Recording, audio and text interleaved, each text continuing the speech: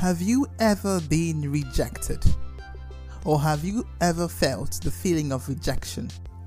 If yes, here are some practical steps to overcoming the feeling of rejection. Hello ladies and gents, boys and girls from all around the world. Welcome back to another episode of The Switch podcast, a podcast like no other. And today we'll be talking about how to overcome the feeling of rejection. Most fears of rejection rest on the desire for approval from other people. Don't base your self-esteem on their opinions.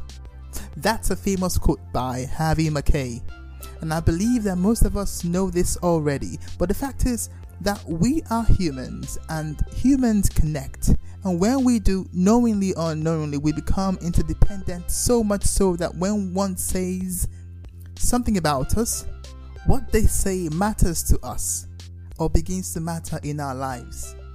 And still, because we are humans, we have the power to make choices and change our choices.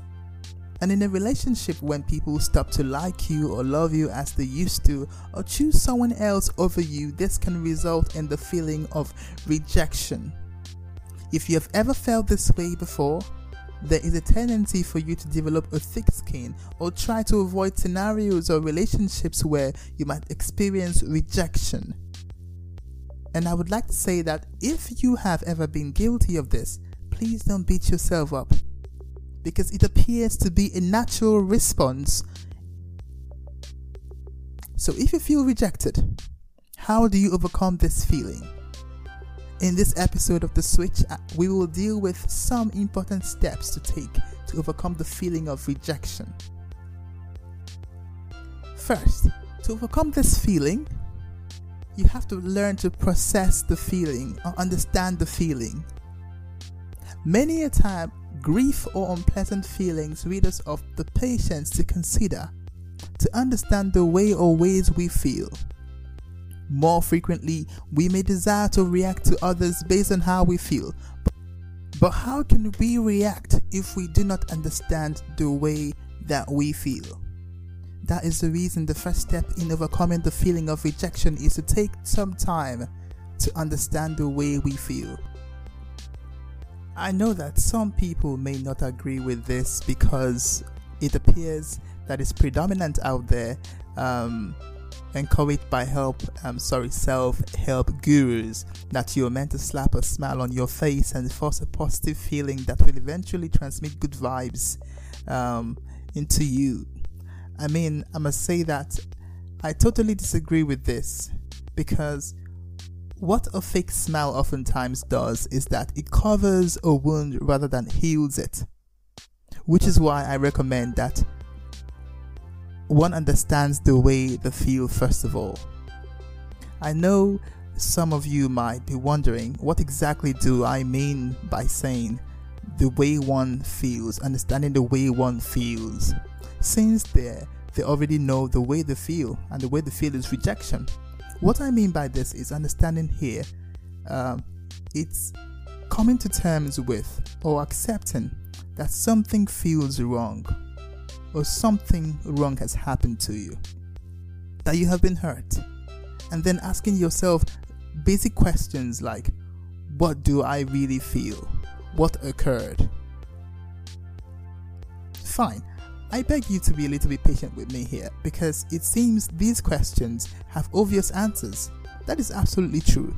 But spend time asking yourself simple questions that lead you to accepting the fact that you were rejected. Now, these may not be worded the same way I have worded them, but I mean, questions that bring you to the reality of the rejection, the feeling that you feel. And one important thing to note here is that you may avoid asking the question, why were you rejected?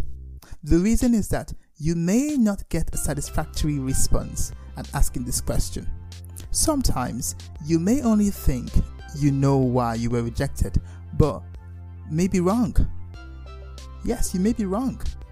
For instance, in a relationship scenario, you may think that you were rejected by your friend because they found another friend better than you. But is that true? That's unlikely, maybe. You have to understand that rejection simply says, I do not want. What it does not define is someone else is better than you. And let's get it right here. Let's get it straight.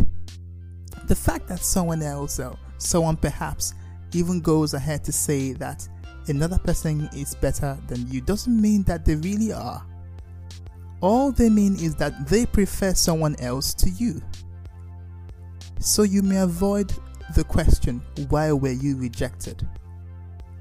The next step to overcoming the feeling of rejection is to focus on what you have in your life. Rejection has a way of making you feel as though you have nothing to count on. It makes you feel as though you are trash and empty. But we must realize that this is a feeling. It's just a feeling. And if we have the courage to look deeper, we'll find that we are still that star, that we still have skills and hobbies and things that make us happy. We find that there are other things, other reasons to smile. And when you find these things that you have, focus on them so hard that you forget anything else that opposes them and be grateful that you have them. The next step to overcoming the feeling of rejection is talking about it. You have a friend or family member who cares deeply about you. If you do have that, then you can gain great relief by discussing how you feel with them. At first, it may hurt to say that you were rejected, but if possible, be courageous enough to use those exact words. I was rejected, or I feel rejected. This can feel hard for some people who are proud and always want to feel like everyone must love them. Those who would like to talk about how they rejected someone else and not how they were rejected.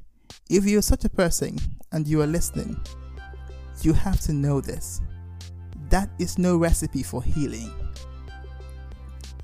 At the point when you feel that the burden is becoming lighter, the feeling of rejection, the burden of feeling rejected, then the next thing you should do is work on yourself. Ask yourself basic questions to discover aspects of your life that need improvement. This has nothing to do with rejection or possible reasons why you were rejected. It has everything to do with you and developing you, improving you and your mind. This can be a great way to heal, finding yourself and learning to love yourself, because self-love is true love and the very first love that you should find for a successful relationship and life. Thank you for listening so far, and I hope you enjoyed this episode. As the days go by, I will be bringing you more episodes and more interesting topics on the Switch podcast. But for now, it's a wrap. Goodbye for now, and don't forget to stay safe.